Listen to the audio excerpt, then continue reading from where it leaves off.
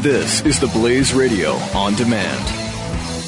When our water heater broke down last month, it was a nightmare. It took 5 hours for the plumber to show up, and he charged us a couple of $100 just to come out. And then it cost another $1,800 to put in the new water heater. By the time it was all said and done, I felt like I'd been taken. But what else could I do? The smartest thing you can do is get a home warranty from American Residential Warranty. Their home warranties pay to repair or replace all your major appliances when they break, and they will break, and at the worst possible time. Call American Residential Warranty right now for free information on home warranties starting at just pennies a day. Don't wait for your refrigerator to stop running or your ceiling fans to stop turning. Call American Residential Warranty right now. Ask how you can save up to 50% on washer and dryer coverage. Just call 1-800-686-3910. That's 1-800-686-3910. Again, 1-800-686-3910. Call now. This is Charlie Harary filling in for Jay Severin. On today's show, we're talking about the aftermath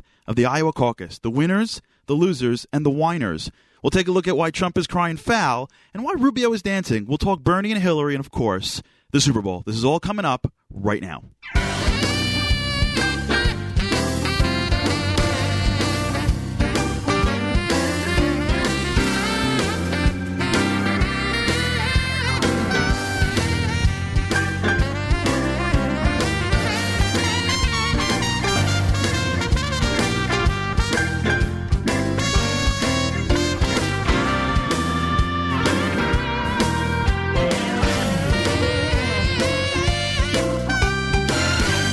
Good afternoon and welcome to the Jay Severin Show. Charlie Harary filling in for Jay. Honored to be with you today.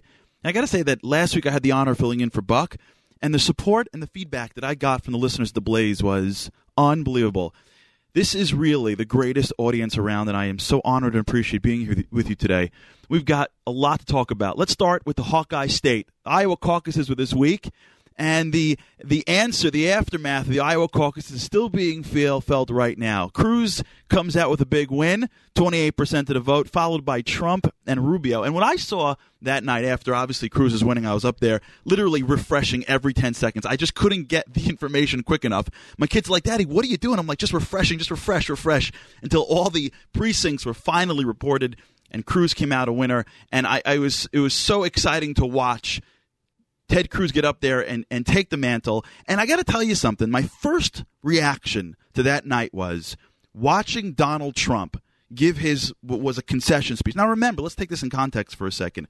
This is Iowa, right? This isn't the election. We're talking about 1% of the delegates, right? This is nothing. This is the runoff. This is like the dress rehearsal before the real play, right? I mean, I love Iowa, and I love I love you guys. But, let's be real for a second. We didn't even begin. And it's like, forget about it. So Trump gets up there, and I got to tell you, he gets up and he's like, listen, I love Iowa. Ted's a great guy. And, of course, Trump being Trump, and I'll buy a farm. And I'm like, okay. And he finishes in like 3 minutes, and he's done. And I say to myself, I kind of like that guy. I wasn't expecting that.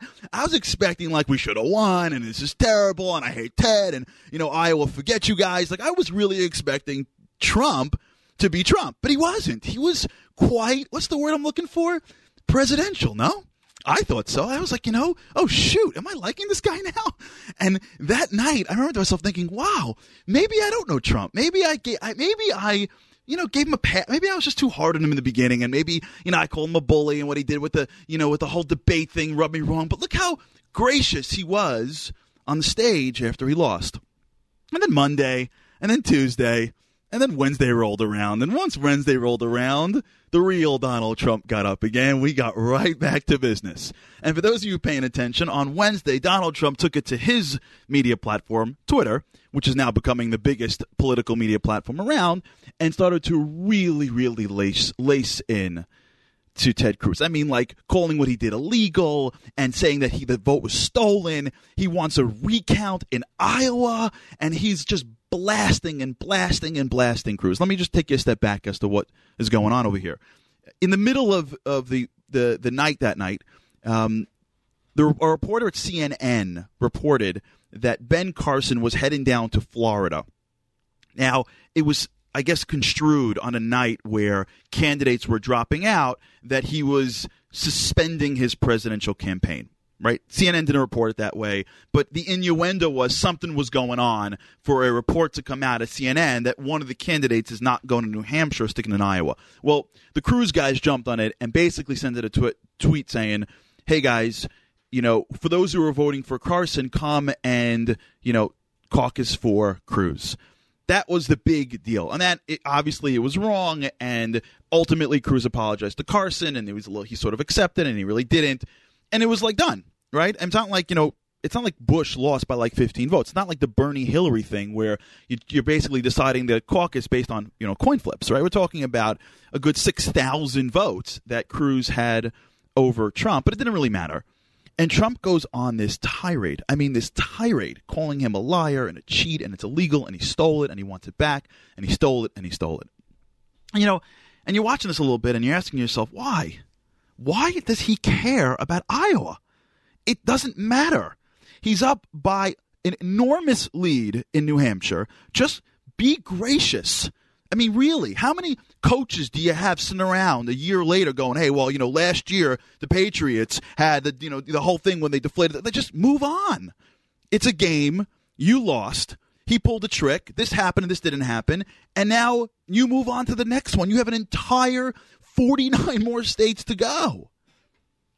So my first thought was that this is just Trump being Trump, right? I mean, how many games as a kid growing up, I used to play a lot of sports. How many games have I gone through? And I bet you anyone who's ever played a game, what I'm talking about. How many games have you gone through where that pampered kid gets the ball at the end? You know what I'm talking about? That kid who's got the entire getup on. He's got the new shoes and he got the red hair and he's got the latest gimmicks from Under Armour underneath his jersey and he's 12. You know what I'm talking about? And he's got mom and dad in the front screaming at the refs. How many times have you seen that kid get the ball at the end of the game, shoot, miss, and then turn around and scream at the ref who's 40 years older than him that he's blind, right? And, of course, his parents just agree with the kid, which is only making the kid even more horrible, more Trumpy.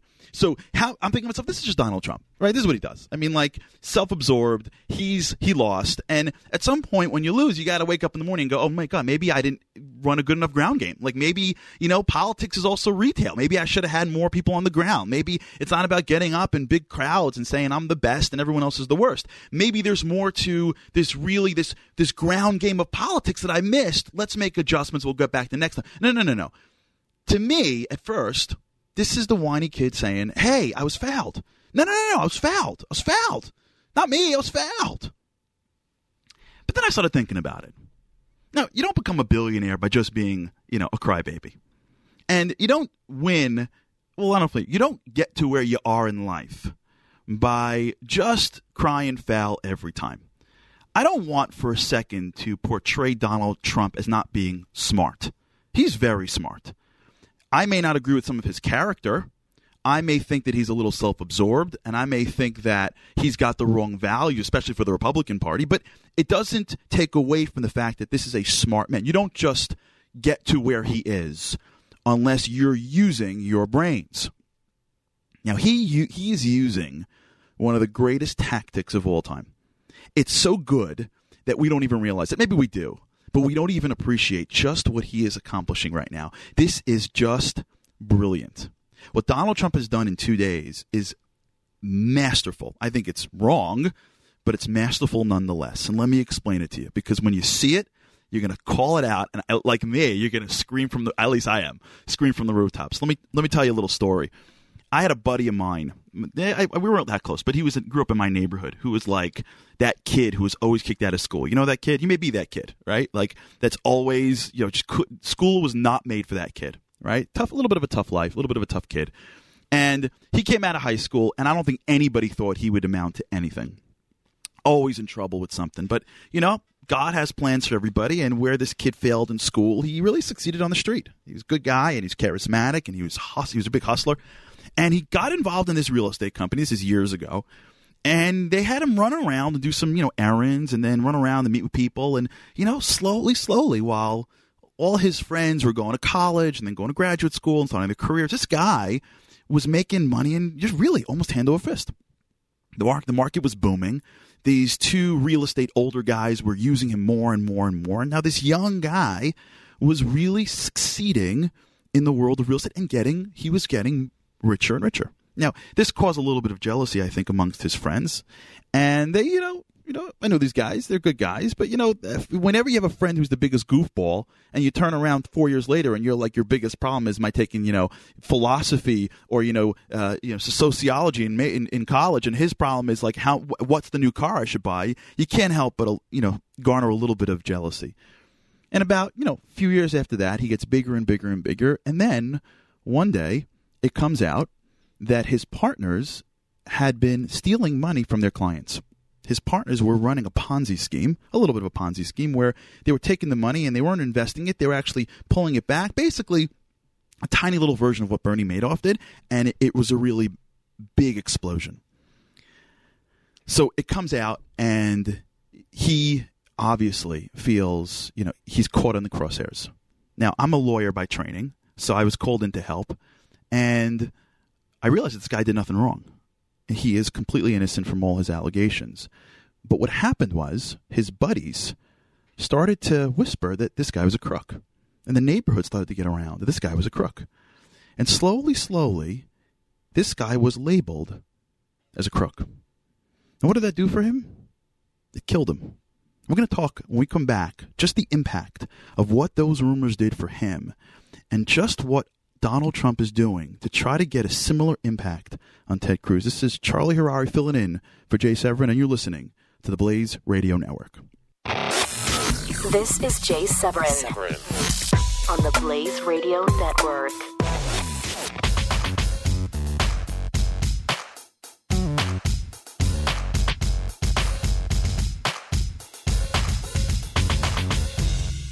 When our water heater broke down last month, it was a nightmare. It took 5 hours for the plumber to show up, and he charged us a couple of $100 just to come out. And then it cost another $1,800 to put in the new water heater. By the time it was all said and done, I felt like I'd been taken. But what else could I do? The smartest thing you can do is get a home warranty from American Residential Warranty. Their home warranties pay to repair or replace all your major appliances when they break, and they will break, and at the worst possible time. Call American Residential Warranty right now for free information on home warranties starting at just pennies a day. Don't wait for your refrigerator to stop running or your ceiling fans to stop turning. Call American Residential Warranty right now. Ask how you can save up to 50% on washer and dryer coverage. Just call 1-800-686-3910. That's 1-800-686-3910. Again, 1-800-686-3910. Call now.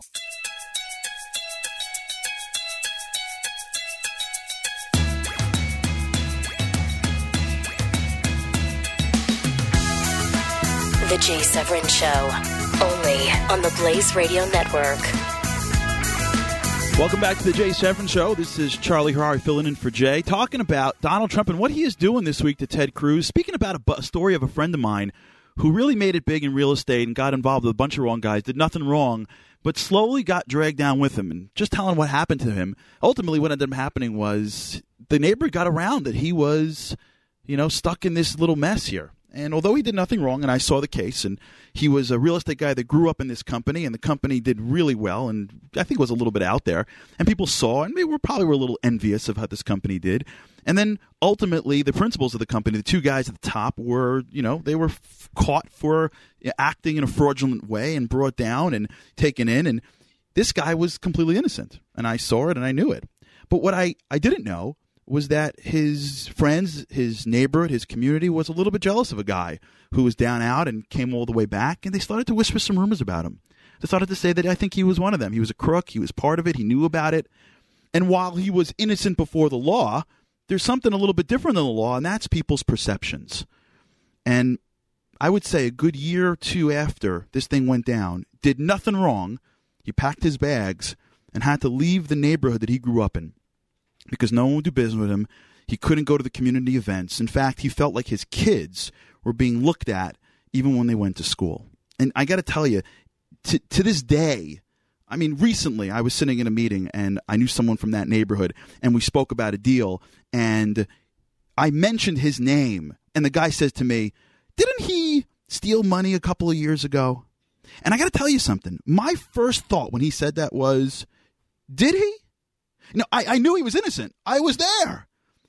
But, You see, what happens is when you label somebody, it just starts to become who they are. We don't realize that our words are super powerful. They're super powerful. We don't take our words seriously enough. This is one of the greatest, I think, misconceptions we have growing up or in life, which is we don't realize the power we each have. We have words that we use, and we don't ever think that matters, that means something. You can say whatever you want. Who cares? I'm not hurting anybody. I'm just saying it. Right? And when you're a little kid and your mom tells you sticks and stones can break your bones, but words can never hurt you, she's wrong. I love my mom, but she's wrong. No, well, my mom's not wrong, but whatever. Moms in general. Whoever made that up and gave it to the mom club to take care of the kids who came home that got yelled at the park. It was, okay, you can get it when you're 8, but it's wrong because what happens is words stick. And what happens if they stick is that people look at you and they look at you through the perception that somebody else created. Here's an innocent man that worked himself up through his bootstraps, made a life for himself, got involved with the wrong guys, and because people around him were jealous, he had a perception that was unfair. Ted Cruz won Iowa. Iowa is meaningless except for one thing, perception. That's all it gives you. It gives you a week to gloat. It gives you the Super Bowl trophy. It gives you the Stanley Cup to skate around for 1 week and go, look at me, I can win, to go to donors, to go to to become presidential. That's all it gives you. It gives you 1 week. From the 1st to the 9th, you get 1 full week of being able to say, I can win. And Donald Trump goes, I'm not doing that. I'm not letting Ted have his victory lap. No way. Here's what I'm going to do. I'm going to label him a cheat.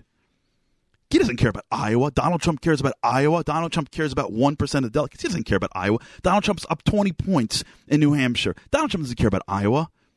He's got his chance. What does he do? He looks for your weakness, and then he labels you. And he hits it, and he hits it, and he hits it. He doesn't say it once. He hits it until you say it for yourself. Jeb Bush, what's the first thing that comes to your mind? Low energy. Where did that come from? Donald Trump. Since when do our leaders have to be all duped up on caffeine?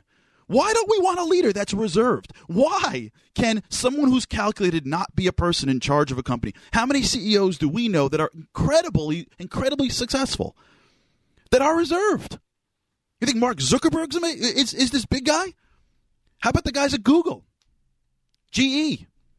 How about the guys at Delta? Go through the entire Fortune 500. I bet you that most of those CEOs, you would say, isn't the guy running around giving speeches the guy who can get things done? I don't know if Jeb Bush is a good guy or not, but low energy, what does that have to do with being a candidate? Because Donald Trump said so.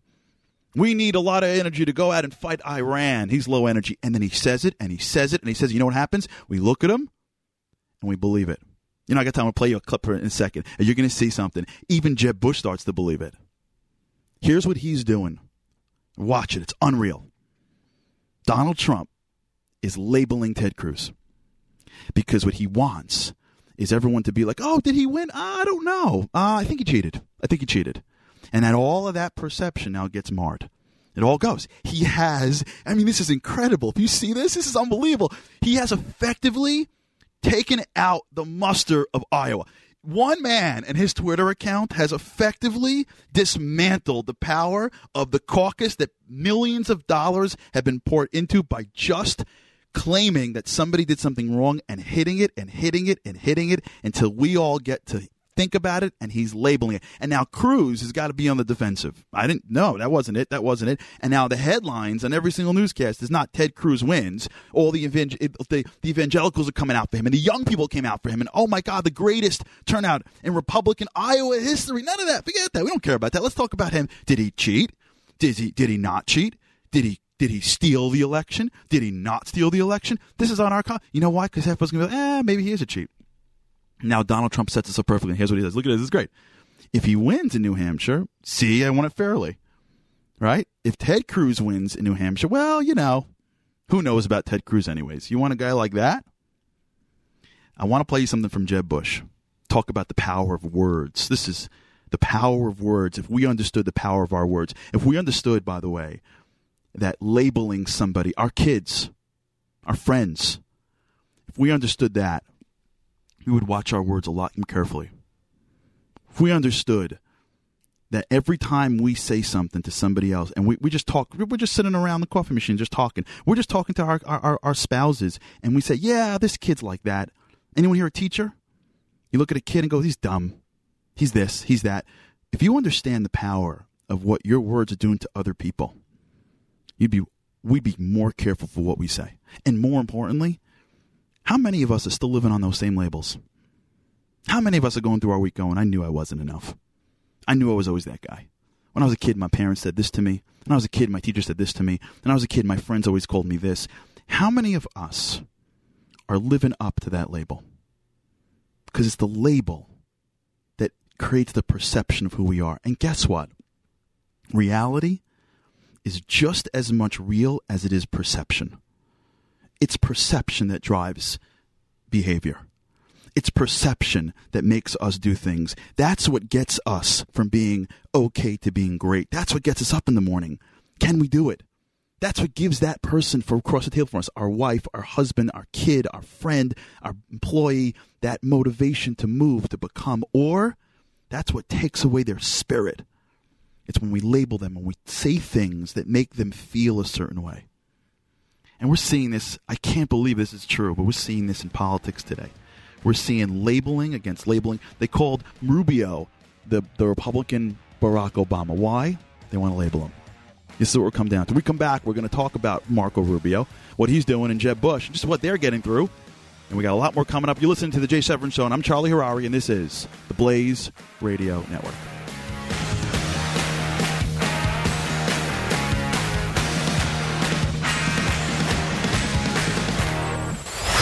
Jay Severin. Excelsior. The Blaze Radio Network.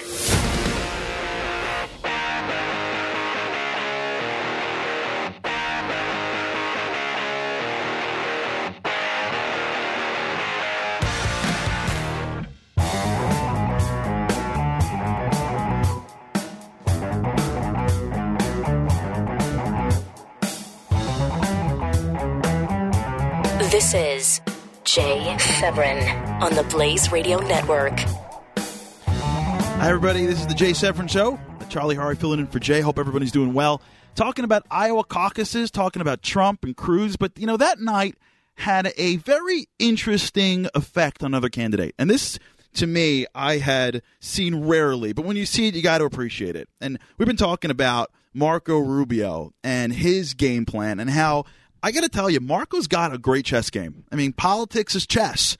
You can't just sort of go straight. It's like football. That's why we love football so much for, right? Because football is chess. You're just seeing live people playing chess with the ball. Politics is chess in the same way. And if you get caught up in it a little bit too much, you get caught up in the game, you forget about the issues. But I think if you look at Iowa, you got Ted Cruz coming out on top. You got Donald Trump, who came in second, who's trying his hardest to label Ted and to bring him down and to grab at his ankles and pull him down from the top. And while these two guys are duking it out, right? You know, this is the HBO, Saturday night world event. These two guys duking it out. There's another guy high stepping in the end zone for winning the bronze. Listen to this speech and try to forget who said it. And tell me when you hear the speech what you're getting at and who said it. Thank you. So this is the moment they said would never happen. For months they told us we had no chance. For months they told us because we offered too much optimism in a time of anger, we had no chance. For months they told us because we didn't have the right endorsements or the right political connections, we had no chance. They told me that we had no chance because my hair wasn't gray enough and my boots were too high.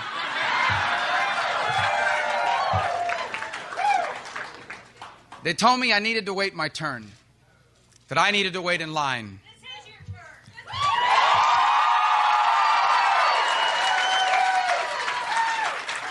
But tonight here in Iowa, the people of this great state have sent a very clear message. After 7 years of Barack Obama, we are not waiting any longer to take our country back.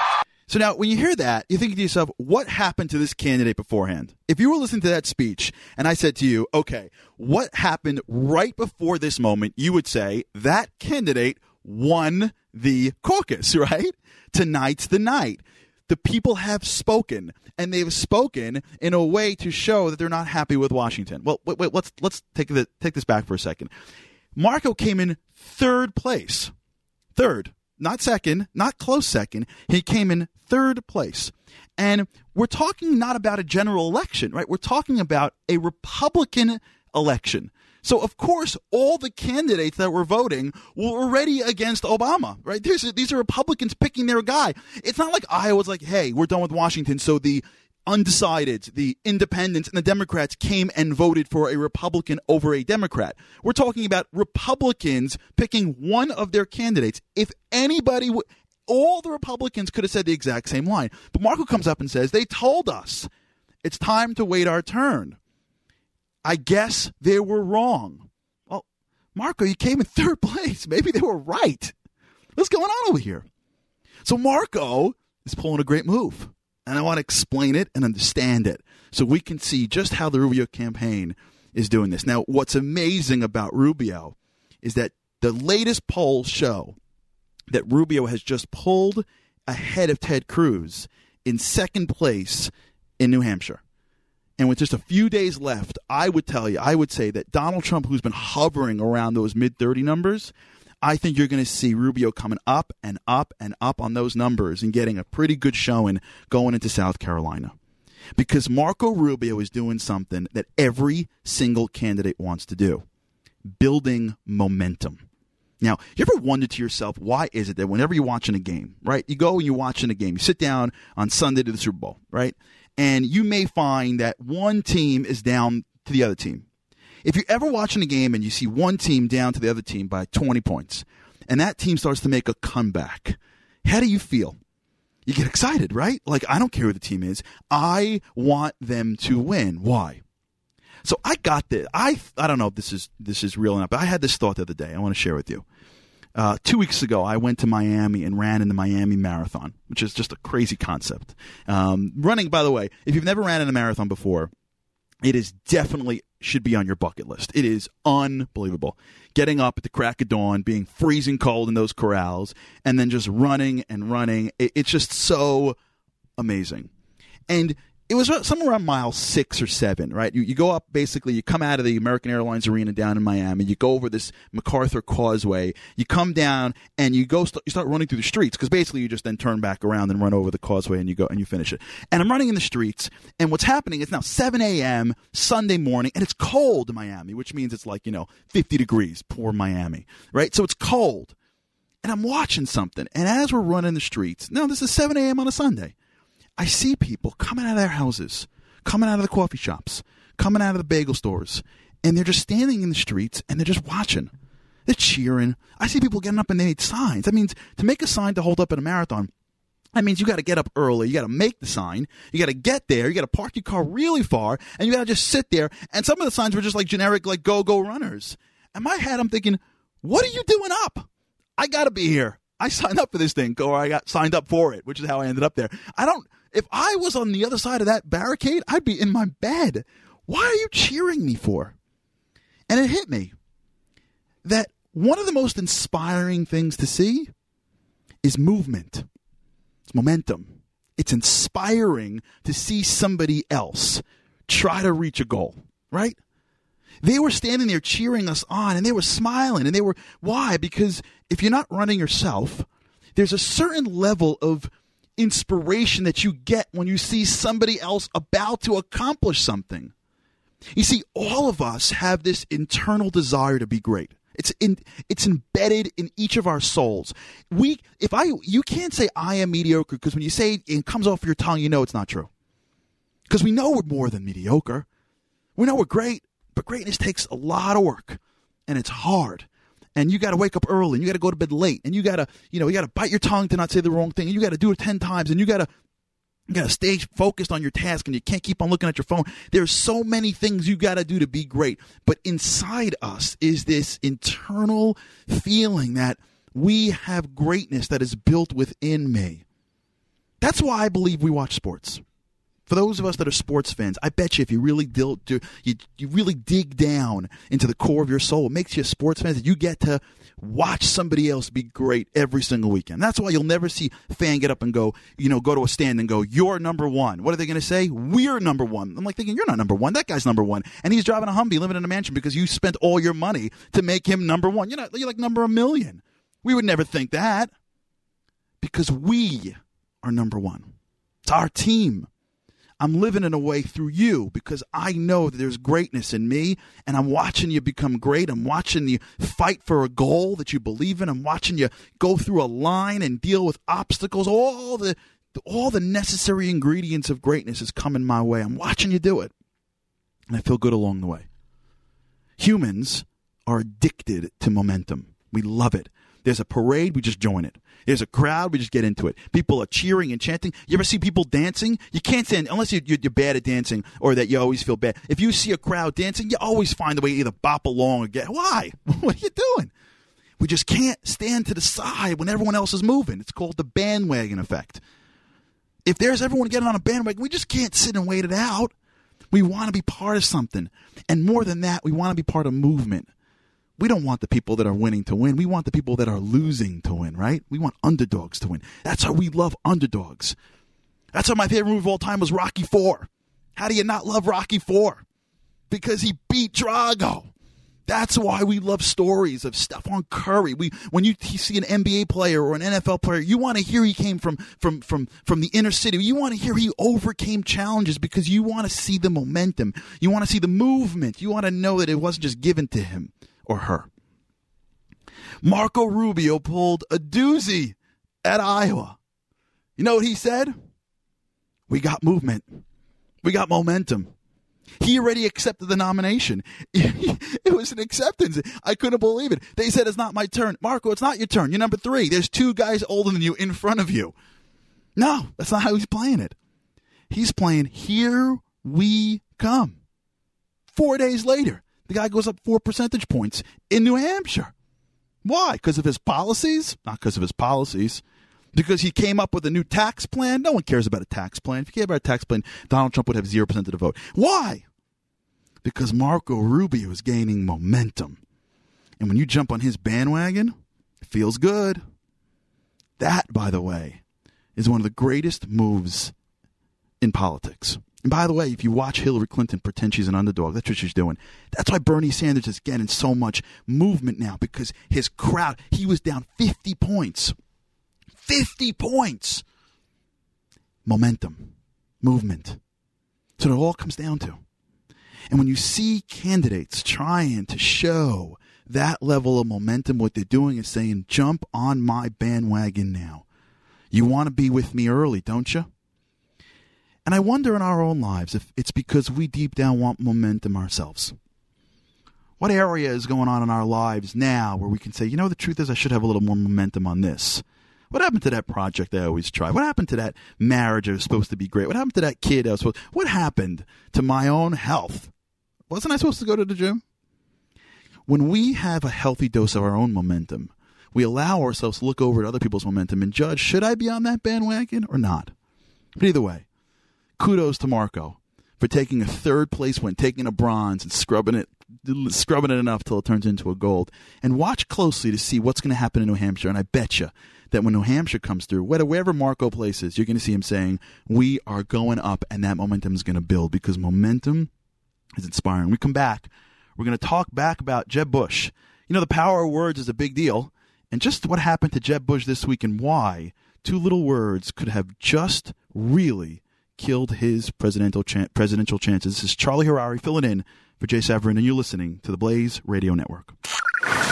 Jay Severin on the Blaze Radio Network.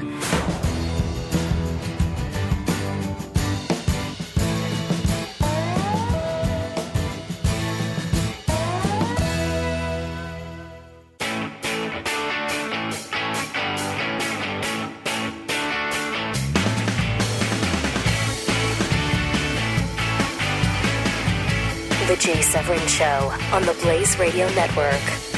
Welcome back to the Jay Severin Show. This is Charlie Harary filling in for Jay. Hope everyone's doing well. Talking about Iowa and the aftermath. Trump, Cruz, and they're duking it out, and what Rubio is doing. Now, just to be clear, I'm not going for any particular, well, I am, but I'm not talking about any particular candidate right now who is or who isn't my choice. I'm just sort of identifying and highlighting the different chess moves because I think it's just absolutely fascinating as to what's going on. But there's one person that I just feel like just can't catch a break. And if you ever had a moment where you said something that you regret, you ever do this? You ever like send an email and you hit send and you go, oh man, that was such, or worse, you send a text and it like it auto corrects, right? That's a mistake, but that's just funny stuff. But just if it doesn't, you send a text or you write an email and you're like, I shouldn't have said that. Well, when you're a presidential candidate, you basically have people following you 24/7. So you don't got to be sending anything. You just got to be saying stuff. And then you got to really think about the words you say. Listen to this small little Jeb Bush clip. And I want to remind you of the labeling theory that we spoke about earlier with Donald Trump and just what's happening to Jeb Bush. Listen to this. I think the next president needs to be a lot quieter, but send a signal that we're prepared to act in the national security interests of this country to get back in the business of creating a more peaceful world. Please clap. Oh my gosh! I mean, I got to tell you, I heard it a million times. I feel for Jeb. Do you realize what just that was?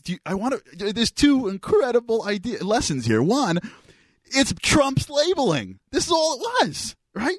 Why in the world is Jeb Bush defending his energy to a tiny little crowd in New Hampshire? It's because Donald Trump labeled him low energy, and now he's got to run around and overcome that. So he's going, well, yeah, I like quieter people, and, that'll be better for when you're making good decisions.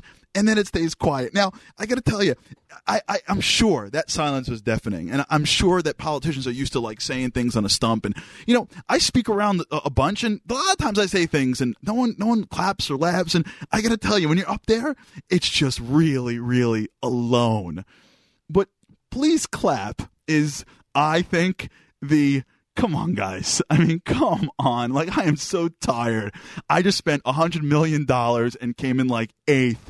They're killing me out there. I just need somebody to tell me that when I'm done speaking that I'm okay. And I feel for Jeb, but it just shows me the lesson of the lesson. Please clap, unfortunately, is going to be what this is going to be a lot of what Jeb is going through. And it's going to identify and characterize his campaign of somebody who hasn't been able to muster up the energy and the support that he was. I think at this point, the please clap line is going to be the end of him. I believe that. He's already, teetering on the end. And when that has gone viral a million times, it's on everybody's show. Everyone's talking about it. And I think it's his admission of, I'm not getting it on my own. So please, please, please. But when I heard it, I felt for him. How many times do we have our own please clap moments? How many times have you said something that as it came out of your mouth, you go, man, why did I say that? It's so important that we realize the power of our words. That this is such an important lesson, I think, that we're getting from the candidates. Words can destroy people. Words can build people up. Words can create momentum where there is no momentum, and words can indicate to other people that you feel that you're not making it. We come back in the second hour. We're going to talk about Hillary and Bernie, and we're going to learn some lessons from the greatest game around, the Super Bowl. This is all coming up on the Jay Severin Show, and you're listening to the Blaze Radio Network. Jay Severin on the Blaze Radio Network.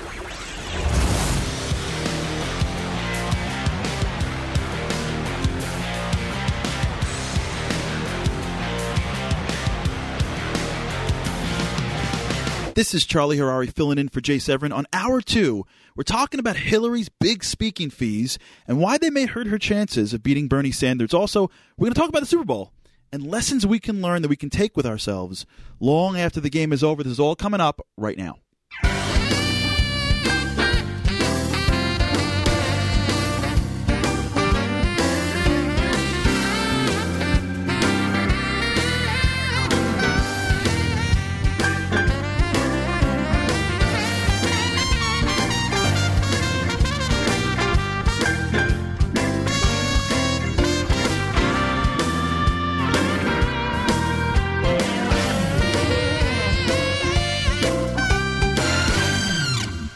Welcome back to the Jay Severin Show. Charlie Harary filling in for Jay, talking about Iowa and some of the takeaways we take from Iowa. I mean, Iowa is only important because, not for the delegates, because it gives us some lessons to see, to learn, prepares us for New Hampshire, and allows us to sort of learn more about the candidates, what they're facing, what they're going to face. And I got to tell you, watching it from the Republican side was hour one, and I wanted an hour or two to go a little bit into the Democratic side. Of course, we're going to try to take some calls later on in the hour, 888-900-3393, 888-900-3393. We're going to try a little later on in this hour to go to the callers and get your opinions. I want to talk a little bit about Hillary Clinton and Bernie Sanders. What a race. I mean, unbelievable, no? I think Hillary won by like 0.03 or 4% in Iowa, which to me, I mean, I know she came out and said, we won. I am sure she was crying in the bathroom of her airplane afterwards. I mean, there is no way Hillary Clinton or anyone on the Clinton team, unless they are totally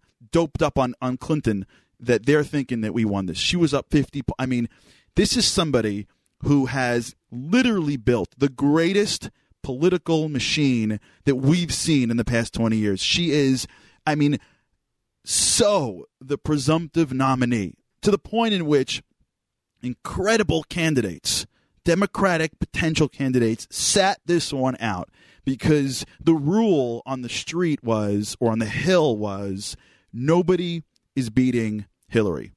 And here comes this no-name senator from Vermont named Bernie Sanders, who is, you know, reminds me more of my grandfather than anything else. I mean, the guy is too old and his ideas are so un-American, and he is just giving her a run for her money, to the point in which, I mean, to think that she won Iowa and there was like a whole bunch of precincts that it was so close that it was decided on a coin toss. Did you hear this? That there are precincts. It was a coin toss. I mean, for real? You're deciding who is winning Iowa by and it happened to be that Hillary won every single time, which is just like, if she doesn't win, I think Vegas is a way to go, but she makes enough money in speaking, so it really doesn't matter. But the fact that she won this election on the flip of a coin really sends, I would think, shivers down the spine of everybody in her camp.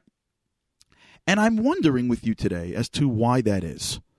So since then, there was this issue that has been hovering around her. The issue of her accepting big fees for speaking. Have you heard about this? Basically, after she ended her tenure as Secretary of State, she was running around and speaking at banks, at insurance companies, at all these institutions, and she had made, you ready for this, in just a few years, she made $9 million in speaking fees from Wall Street firms since she left the State Department. And I want you, that is just an incredible number. One in particular was from Goldman Sachs, which she made $675,000 in fees just from, I think it was a couple of speeches just from them alone. And she's poo-pooing it, like whatever, like that's what they wanted to hear my words. Isn't that what it is? And the question is, why do we care so much? Why does it matter to us? No one cares what Donald Trump does. Donald Trump gets up and says, I'm rich, and we go, yay, Donald Trump, right? Nobody is looking into how Donald Trump makes his money. Why is it that people are so bothered by Hillary Clinton and her making her money through these astronomical speaking fees from Wall Street firms? I think she made some money from colleges, if I remember, UNLV, UCLA, UConn paid her somewhere in the range of $200,000 or more a speech. And why is that?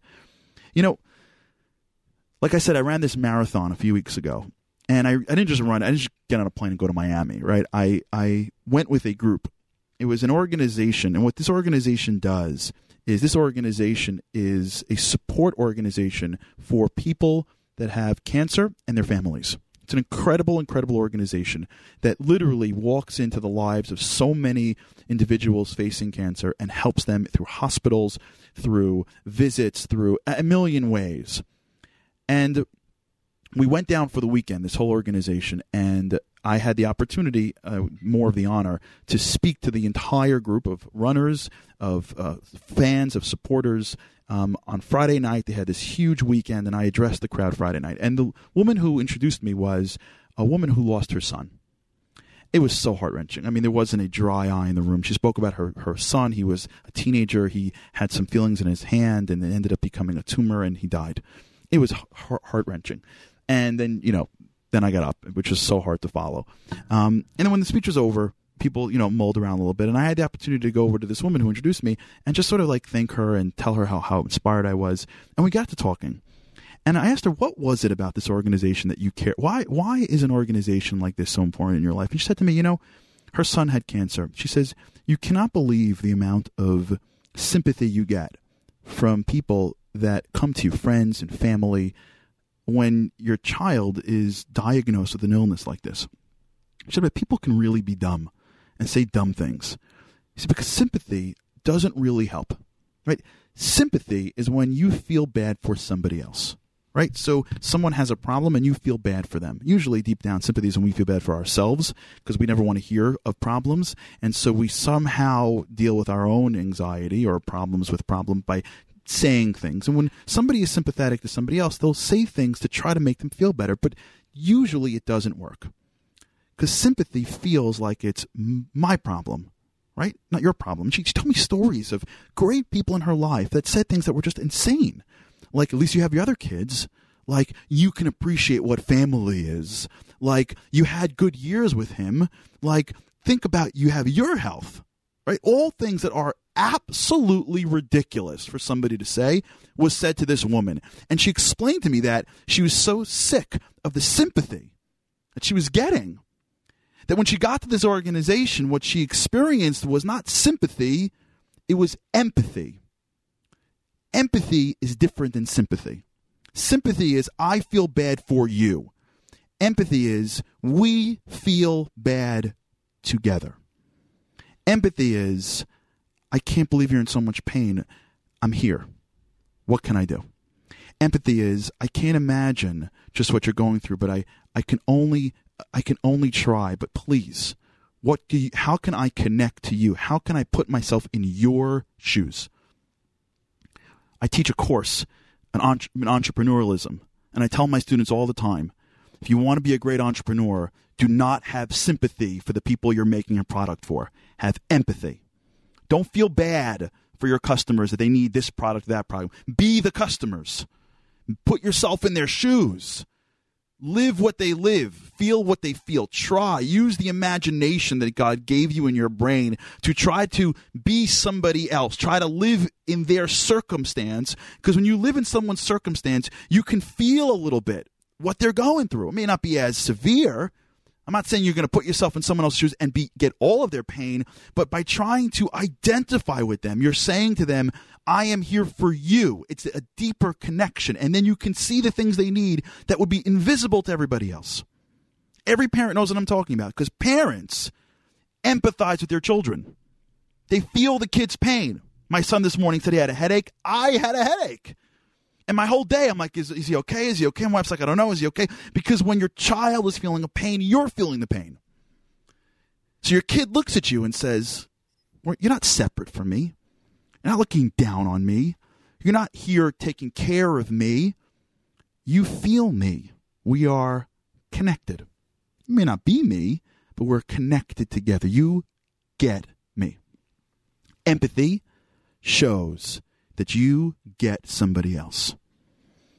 And when you see someone in pain, the greatest thing you give them is empathy. I feel you. I'm here for you. I want to understand what you need. I don't want to say the things so that we all feel better. I don't feel bad for you. I feel bad. Empathy draws us together. Sympathy starts to break us apart. This difference, in my opinion, is the difference between Bernie Sanders and Hillary Clinton. And the fees show it. What do I mean? Well, I'll explain as soon as we come back from the break. You're listening to The Jay Severin Show, and I am Charlie Harary, and this is the Blaze Radio Network. Jay Severin on the Blaze Radio Network.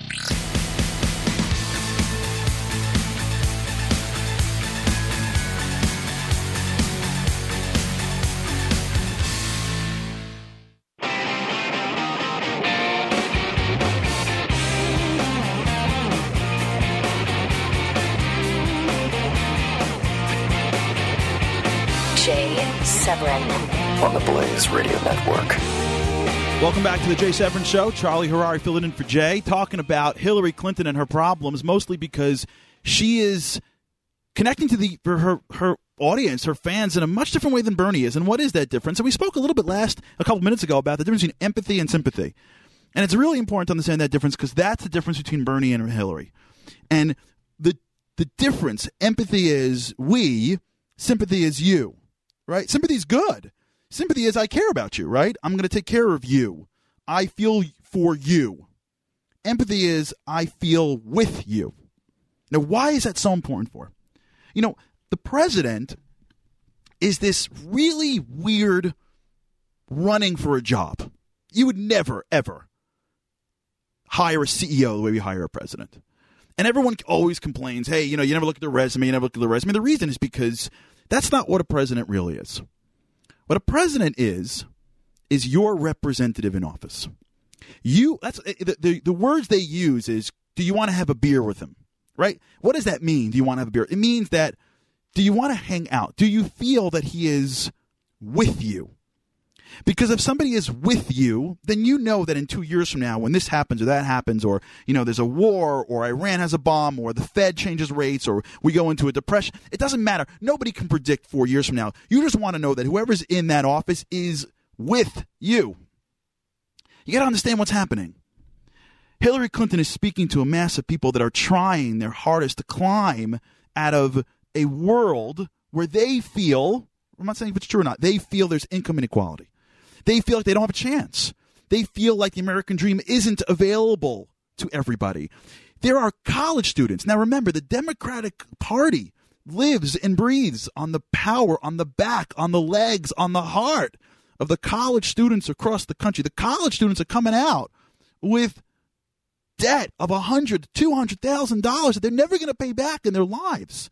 It's $1.2 trillion, 7 million defaulters. This is a big crisis. Hillary Clinton got $225,000 from UNLV, $300 from UCLA. She made $300,000 from a college where that's tuition. You don't know me, Hillary. You feel bad. You can feel bad for me. There's no way you know me. These speaking fees are important because what they show the people is that Hillary is not one of them. Remember, she got these fees after becoming Secretary of State. You go and serve your country, and because you serve your country, then you get prominent. And you take your prominence and you leverage that to get the ability to charge fees that for a average American, this is years of salary. How could you know me? How could you feel my pain? How could you understand me paying mortgage and tuition? How could you understand I got to pay bills? How could you understand food stamp? How could you understand that I got 2 jobs, Hillary? I'm a single mom. You don't know me. This, and I think we're missing it. If you're not, I think this is a big deal because this is the single. I don't want to say it's like, a smoking gun because there's no smoking guns. It's just a reminder to the average American that she's not average. You're not average when you go to a school and make $200,000 in a speech. You're not average when you go to a bank and you're not average when you make $9 million in a few years from giving a bunch of speeches. You think anyone wants to hear what Hillary Clinton has to say? If they did, her rallies wouldn't be half empty. They just want to play around with the toy. She's a Secretary of State, and they want to say, hey, look, we got the Secretary of State. Nobody really is thinking about her opinions. You think a guy in Goldman, you think there's a trader in Goldman who's the expert in default swaps wants to hear Hillary Clinton's perspective on anything? No. She was just prominent. Well, guess who made her prominent? We did. We, the people, did. No? And when you see somebody and you don't feel that she or he is empathetic to your plight, the words sound right? But there's something that feels off. There's something that just doesn't feel right because will she be there for me when the banks come knocking on the door? Will she be there for me when she's got to choose between me and the guy who wrote her out a check for more money than most Americans see in a few years? Will she think about me after I give her my vote? She feels bad for me. Okay, I get that. She's fighting for me. I get that. Appreciate that. I get the sympathy. And if all you had was Hillary, then I think you should be just fine. But up comes Grandpa Bernie. And Grandpa Bernie says, hey, guys, I don't know how I'm going to pay for anything. I love Bernie Sanders. I mean, I don't really think he'll be president. And if he does, I don't know what I'll do. But he reminds me of my grandpa. Really, he does. He's like my grandpa, right? Like, he always gives the kids money. He doesn't really have the money. He just gives it. And like the aunts and uncles give him the extra money. You know what I'm talking about? He's always handing the kids money. He's always saying, oh, it's going to be great. And there's always somebody that's the real problem. It's millionaires and billionaires that are the big problem. I love him. But I think the difference between Bernie Sanders, although I disagree with every single one of his policies, and Hillary Clinton, is Bernie Sanders appears empathetic. He appears to the crowd as we, the people. And Hillary appears you, the people. And I think that small little difference, same policies, same this, even though they're not the same policies, but basically you can say the same thing at the same time, but it just comes across differently. And this applies to our lives. You're a parent, your kids care as to whether or not you feel for them or with them.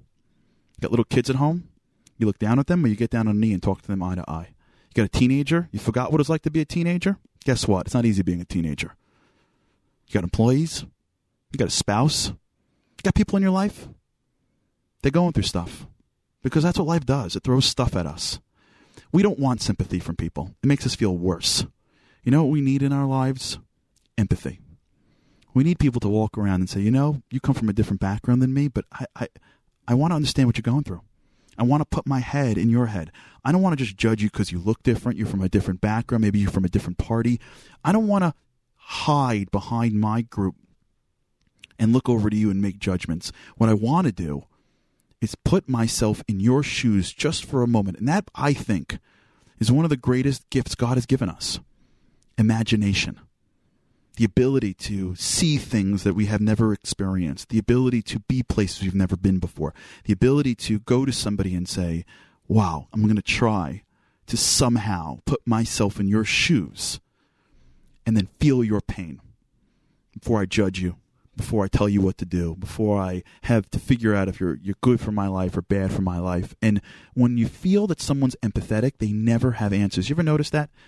It's usually that I've never once... Rarely does any response change any circumstance, right? Rarely have I ever seen someone say, wow, I'm going through crisis. Oh, you said don't worry? Oh, you know, because I was worried about that. But now I am good. Thank you for the don't worry. I didn't think of that. It's not that they're looking for that. You know what they're looking for? A connection. They're looking for parents that are going to fight for them. They're looking for a boss, a leader, a president, a leader in your synagogue or church or wherever you practice your faith, a leader wherever you are. They're looking for people to look at each other and say, we are in this together. Because we the people, to quote Ted Cruz, we the people is the strongest body that our country has. And when you get that, we become totally different. We come back, we're going to go to the calls, 888-900-3393, 888-900-3393. And if we have some time, we're going to talk about the Super Bowl. You're listening to The Jay Severin Show. I'm Charlie Harary, filling in for Jay, and this is the Blaze Radio Network.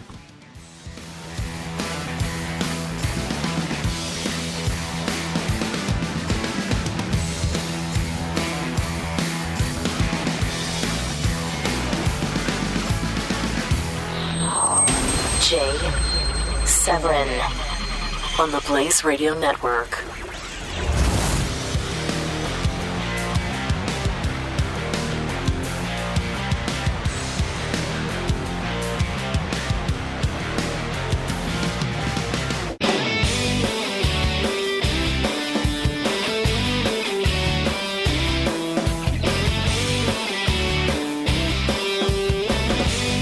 The Jay Severin Show.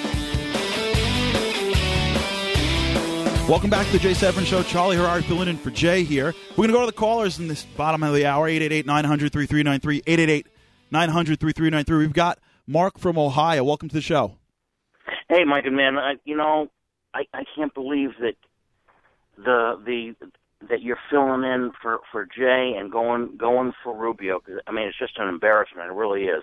I'm so sorry. I'm not in any way going for Rubio. What I'm doing is given a perspective as to what Rubio is doing. I'm not in any way saying that I'm going for Rubio. What I'm saying is that I want you to see what Rubio is doing in order to get himself more votes. I actually love what Cruz said. I actually love what Cruz is doing. In fact, the moment for me, I didn't get to it because it wasn't relevant, but when Cruz got up and he said, "To God belong the glory," my heart skipped a beat. That here's a guy who's got the humility to begin his acceptance speech with a praise to God, and I completely applaud him for what he's done on ethanol and how he's told people that I don't love these subsidies and the way he's run his campaign. I don't want you to mistake in any way that I'm going for Rubio. All I'm doing, or like I'm going for Bernie. When I point things out, it's only to try to give people a perspective as to how the game is being played on either side of the aisle. I understand the God to the glory to God, etc. But I mean, Huckabee or Santorum could have said that for crying out loud. But that what didn't I'm win. saying is, what's that? But they didn't win. So tell me why you're going for Cruz. Because he's a strict constitutionalist. And I agree. That's what conservatives are. I mean, we don't bandwagon effect. We don't crowd mentality effect. We don't do those things. You're right. We're about truth. We're about Constitution. Yeah. And Rubio is plainly, he's a liar. He is a dirty, no good liar. Well, I mean, I don't want to go as far as that, but what I want to say to you, definitely, and I appreciate you. I know you were holding for a little bit, and I agree with a lot of why you like Cruz. I don't want in any way bash Rubio, but I agree that Cruz is a constitutionalist and he's a conservative. And what I love about the way he's running his campaign, and I think this is what you can get as president, which is why I think he won Iowa. And why you got to look out for him, because he is not going to be swayed. He is not going to be bought. He's going to, I think, again, we don't know, but I think that he's a person that when you're going to vote for a conservative, you're getting Ted Cruz. And I agree with why you're so passionate about it. And I want to thank you so much for the call. That was Mark out of Ohio for that. And like I said, with everything that we're doing here, we're not going for one or another candidate. I'm just trying to give some ideas and hopefully bring it into each and every one of our lives. And, we end, I want to just sort of shift gears a little bit and talk a little bit about Super Bowl. What's amazing about the Super Bowl is that it is the most watched game in the entire year. 110 million people are going to be watching the game this week, probably, maybe even more. It is a moment where I think it's, unfortunately, and I say it with this huge exclamation point, unfortunately, the Americans seem to be more paying attention to Super Bowl Sunday as a holiday than Independence Day and Memorial Day and Labor Day. This to me is, beyond me. I would much rather have Independence Day and Memorial Day, for sure Memorial Day, be a bigger day than Super Bowl Sunday. But, I guess it's this game that drives everybody. And, every time I watch the game, I ask myself, what is it about the game that makes it so enticing, that makes it so engaging? And I don't believe deep down that it's just because it's a sport. It's not that. There's something very special about, I think, the Super Bowl, something very special about sports in general that give us a lesson, a clue into our lives. And I want to share with you something that happened to me this week. Some of you, what I do professionally is I'm a strategic advisor. I help people, various types of people, CEOs, regular companies, individuals.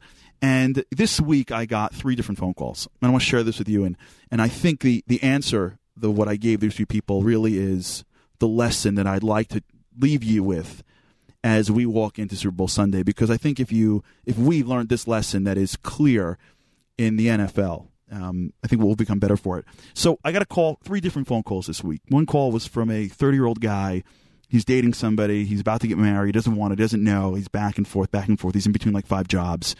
And he's just sort of like, spinning his wheels, and he doesn't really know what to do. And he's about to sort of propose to his girlfriend when he deep down doesn't know if he wants to or not. And he basically said to me, like, I don't know what I want anymore. I'm just going to do it. And he was sort of stuck. People like that? Stuck? Okay.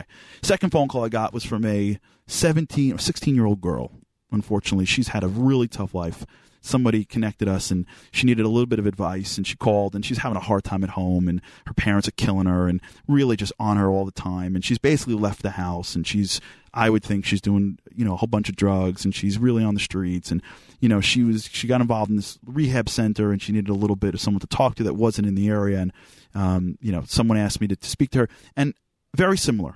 She's unfortunately like talking terrible thoughts. Imagine 16 years old, like, what's my life going to? She's 16. I'm like, 16? You didn't even start. You didn't get out of the gate in life yet. But I don't know what to do. I don't know what I need. I don't know what I want. Everything's terrible. I hate my life. A real moment of despair. My third phone call was with a 40-year-old CEO. Got a small company. Got some people. Got a family. It's a community member. And he doesn't know what his business is going for. He doesn't know he feels like he's stuck. And he can't move his business. His expenses are growing. The community needs more. His kids need more, and he just doesn't know which way to go. And what I offered as advice to each of these three people was almost an identical answer. And it had to do with the Super Bowl. And if you think about it, what makes this game so great? So there's a lot of reasons, I think a lot of answers, but there's one thing that always sticks out with me when I watch sports, especially the NFL. If you've ever seen any of the documentaries done by the NFL, and what you'll find is that an NFL team is arguably the biggest team around. You got tons of players. You got tons of trainers. You got those guys, those awesome guys sit in the booth. You know those guys, and always going to the guys in the booth that are calling plays to the guys on the ground. You got the owner's box. You got the janitors. You got the beer guys. When you're talking about an NFL team, the people on salary, there must be 200-300 people. And from the first moment of training camp, they have one thing that they say. We are trying to win the Super Bowl. That's it. It's one goal. Everybody has got one goal. And when you have one goal, there's a certain clarity that everyone's looking for. There's a certain ability for people to say, hey, we're all going to be doing the same thing. We're all fighting for the same thing. We know where we're going, and this is where it is. And because Super Bowl is such a big deal, because it's so prominent, because it's just one game, it's so clear to everybody in the entire organization that there's nothing in the world that they care more about than that, winning the Super Bowl. It's amazing. The Navy SEALs did this incredible study. Navy SEALs had this problem years ago where some of their trainees were failing right before they were about to finish their training. And what the final test was, the trainees had to jump into this pool and had to hang out in the pool for a little bit, and they had to stay there just for a couple of minutes. And they gave you oxygen masks, and you had to swim to the bottom when you're done, touch the floor, and then you pass. And what happened was, unbeknownst to these trainees, is that while they're in the pool, let's say they had to stay 3 minutes, I don't know how long it was, but you just get on the pool for a couple minutes, their instructors would come behind them and push them and harass them under the water, take their oxygen mask, tie it into knots, and then swim away. And these guys would literally just they'd panic. They would literally just panic, and they would all swim to the top, and they would fail. And they were trying to figure out way to get all these trainees to pass. I mean, it wasn't a hard test. They've gone through so much more. I mean, there's the Navy SEALs. You know what I'm saying? They're swimming in the water. They're rolling around in sand. They're jumping out of boats. They're jumping out of planes. I mean, this isn't a bunch of guys, running in a marathon. We're talking about the Navy SEALs. This shouldn't be something that they fail. And just something was working. And they brought in this psychologist, and they tried something out in the Navy SEALs camp. Here's what they did. They put the guys in the room, and they sat them in a chair. And they said, here's what's going to happen, and here's what you got to get to the end. And they had them think through the entire exercise. They're getting in the water, they're in the water, and they're just thinking it. They're thinking it. And if you've been listening, we've been talking about the power of the imagination, right? And they're thinking it, and then someone's going to come, and they're going to harass you, and then they're thinking it, and they're going to tie your stuff in a knot, and they're thinking it, and here's how you're going to feel, and here's what you got to react to. And they're just seeing themselves to the end. They're seeing themselves to the end. They're seeing themselves deal with their challenges and then touch that floor and then swim to the top and pass. And they're seeing it. They haven't gone in it yet. They're seeing it, and they're seeing it, and they're seeing it, and they're seeing it, and they're seeing it. And then they put them back in the water, and they find that their passing rates almost double. Now, why is that so important for?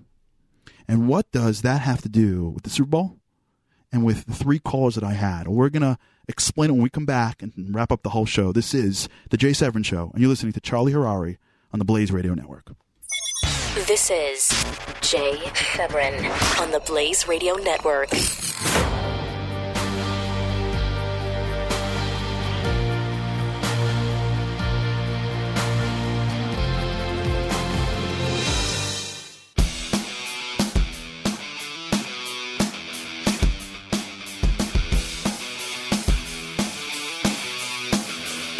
This is The Jay Severin Show. Welcome back to The Jay Severin Show. This is Charlie Harary filling in for Jay, talking about Super Bowl, talking about this great study the Navy SEALs did in which they had their trainees, they had the people that were trying to be Navy SEALs really think through the entire exercise until the end, and then that helped them actually pass this really tough test. I'm talking about why that actually helped them. Why in the world would a Navy SEAL, who is one of the greatest trained soldiers that we have, who can go out and jump out of planes and swim through oceans, why would sitting in a room and thinking about finishing a test really matter? And the answer is that our minds always try to orient around where we need to go. And there's 2 ways to live your life: passive or active. You want to react, you want to be proactive. Everything in life comes down to those 2 things. Am I reacting to life, or am I being proactive? Am I going somewhere? The power of our mind is that we can actually sit in a room and think about the end. We can begin with the end. And when you begin with the end, you know how you can just scale it back and know what to do next. And that's what the SEALs did. They knew what was happening to them. They got to the end, and then once you get to the end, you can scale back and go, oh, okay, then I got to do this. Okay, then I go back a little bit. I got to do this. I got to go in. I got to anticipate them coming at me. I got to go. And they can actually figure out how to get somewhere because they know what the end is. You know why that 30-year-old guy doesn't know which way is up, and that 16-year-old girl is ready to give up on her life, and that 40-year-old guy that's got a business that's not going anywhere is struggling? It's not because they're not talented. It's not because they've got a good life. You know why we all feel that those wheels are turning and it's not hitting the ground? It's not because we're all talented, because we're super talented. We got crazy brains. We can do anything we want. You know why we're living this way? Because we don't know what the end is. You know what I told all 3 of them? I said, I want you to write out the Super Bowl. They're like, what? They're like, write out the Super Bowl. They're like, what are you talking about? I'm like, write out the end game. Tell me where you want to be in a year. Forget about 30 years from now. Where do you want to be in a year from now? Write it out. What do you want to be in a year? And when you can articulate where you want to go in a year from now, then you can figure out, what do I got to do today to get me closer to that game, to that end? It's amazing. That guy, 30-year-old guy, his whole life changed.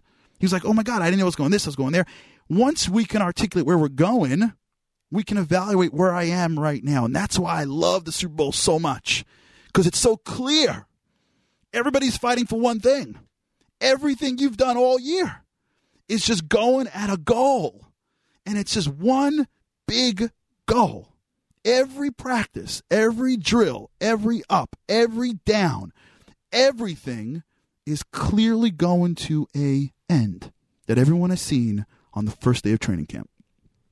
And that, I would ask each and every one of you, do you have an end? Do you know where you want to be in a year? What's your Super Bowl? Because if you're clear with where you want to be in a year from now, it can help you figure out, what do I got to do today? Is today just about reacting to everything? Or can I be proactive in getting to where I'm going?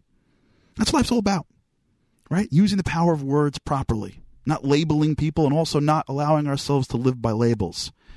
Momentum, building it in our own lives, having momentum in what we do.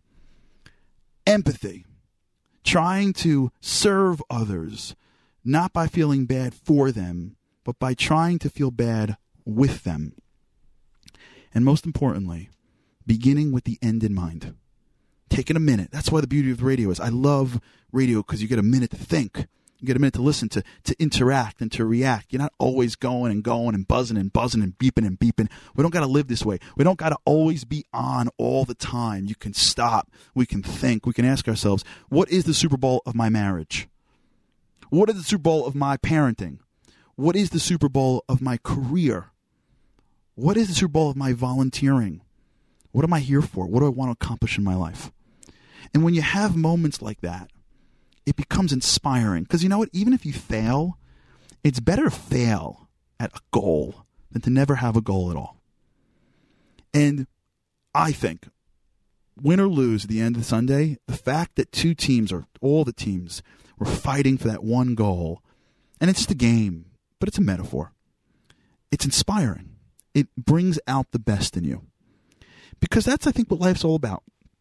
It's not settling for a good life or a great life, but really trying to push ourselves to have an awesome life. It's hard, and there are things in front of our way. But when you see the end, when you could use that great mind we have, when you can play by the right rules, not bring people down, bolster people up, you live a different life. Thank you again for listening. It's an honor to be able to fill in for the great Jay Severin. This is the Jay Severin Show. I'm Charlie Harary, and you're listening to the Blaze Radio Network.